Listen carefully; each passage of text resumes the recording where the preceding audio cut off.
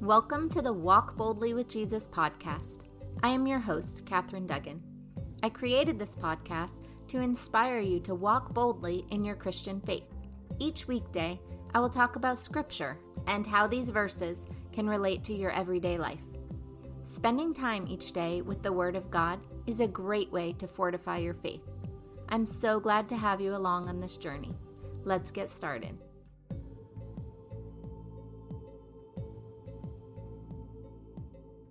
The title of today's episode is His Glory. The scripture verse is Isaiah chapter 60, verse 2. For darkness shall cover the earth, and thick darkness the peoples. But the Lord will arise upon you, and His glory will appear over you. I thought this was a good verse for today because it seems like the earth is currently covered in darkness, and there is even a thick darkness around people. This darkness can vary. For some, the darkness could be sickness. We all know our fair share of people that have been really sick over the last 2 years. However, in general, I think we tend to know more and more people getting sick. I have never known so many people that either have cancer or have a loved one suffering from it. And although I'm thankful that the success rate for curing it is so much higher than it used to be, there are still far too many people suffering from it. I also know people who are in chronic pain every day and have been for a very long time. I am sure to them it feels like they're covered in a thick darkness, and they probably feel as though there is no end to that darkness. To others, the darkness might be pure evil. For instance, the shootings in Texas, in Buffalo, and all the other shootings that have been occurring over this year. Did you know that there have been 240 mass shootings in 2022 alone? A mass shooting is any occurrence where 4 or more people, not including the shooter, is injured or killed. We have not had a single week pass by this year where there have been less than 4 mass shootings. I'm not telling you this to start a political debate about gun violence or legislation. I'm telling you this to show you that the darkness is covering the earth, and darkness is covering people. The whole world is suffering right now. We are suffering because of all the violence in the world. We are suffering because of all the disease in the world, and we are suffering because of sin in the world. I was talking with a friend the other day, and she meditates a lot and is usually very upbeat. She was really down. She said her heart and soul feel so heavy over the violence in this country. She said she just can't understand the people that commit the violence. She can't understand how it could happen so often. She said she usually isn't affected like this, but she's really not sure how to shake this feeling. She's trying to figure out the purpose of it all. Unfortunately, I don't think there is a purpose to everything. Sin is corrupting this world, and that's not what God wants for us. This is what He's trying to protect us from. If everyone in the world was abiding by even just the 2 main commandments, love God and love one another, we wouldn't have any of this violence. However, the violence and heartbreak is all around us, and we need to decide what to do about it. We can choose to get lost in the darkness. We can sit and think about all that's going wrong with the world and try to understand it all.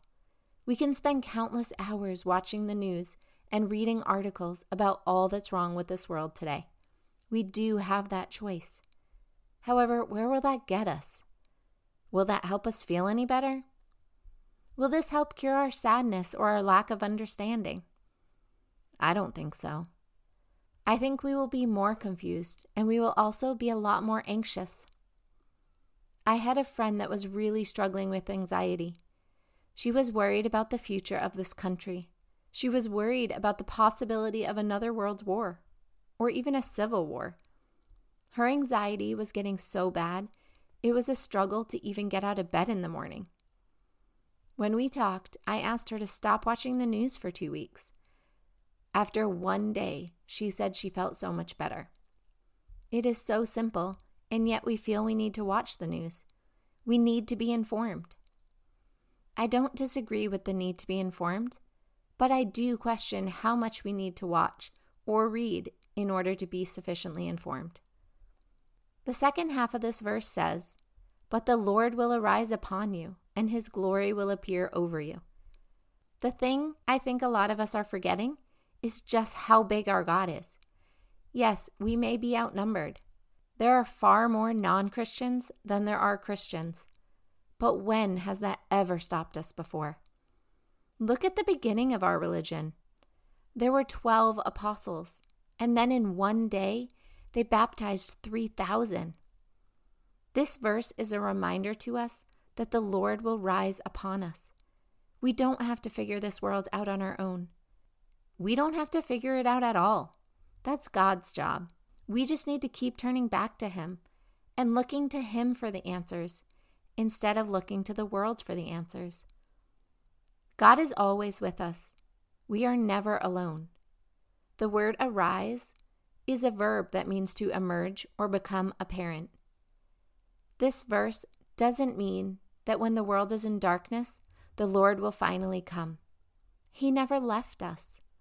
This verse is just saying that when we are in darkness, the Lord becomes more apparent, or he emerges. This is because when we are in the darkness, we look for him. When things are going great, we tend not to look for God. When we are enjoying life, we are happy, and although we might be grateful, we don't actively seek him in the same way that we do when we're in darkness. The last thing the verse says is that his glory will appear over you. I read that, and I didn't think it said anything amazing. I thought it's a nice sentiment, but I didn't grasp the full weight of the phrase until I looked up what glory means. According to the internet, the Bible definition of glory is to describe the splendor, holiness, and majesty of God. Glory, in this sense, is often associated with a person experiencing God's presence in a tangible way. Can you imagine the splendor, holiness, and majesty of God appearing over you? How awesome would it be to experience God's presence in a tangible way? I believe you don't have to be in darkness to feel God's presence in a tangible way. And also, I can see how it would be more likely when you're in darkness, because that is when we are most vulnerable. We let down our guards when we are in the thick darkness, because it is abundantly clear to us that we can't do it on our own. We tried, we gave it all we had, and we can't get out of the darkness without him. I think this scripture verse is an awesome verse to remember when we're struggling and going through a hard time. God is acknowledging that yes, the world is in darkness, and yes, we are too. However, he is there. His glory is upon us. If you are in darkness, start looking out for God's glory. It will appear over you. Dear Heavenly Father, I ask that you bless all those listening to this episode today. Lord, we ask that you help us through this darkness. Help us to turn away from the darkness and look for the light. Help us to not focus on the darkness, but to keep our eyes fixed on your Lord. Lord, we ask that you give us the strength we need to wait for your glory. We ask that you open our eyes to be able to see your glory when it comes. You are so amazing, Lord, and we are truly grateful for all you do for us. We love you, and we ask all of this in accordance with your will and in Jesus' holy name.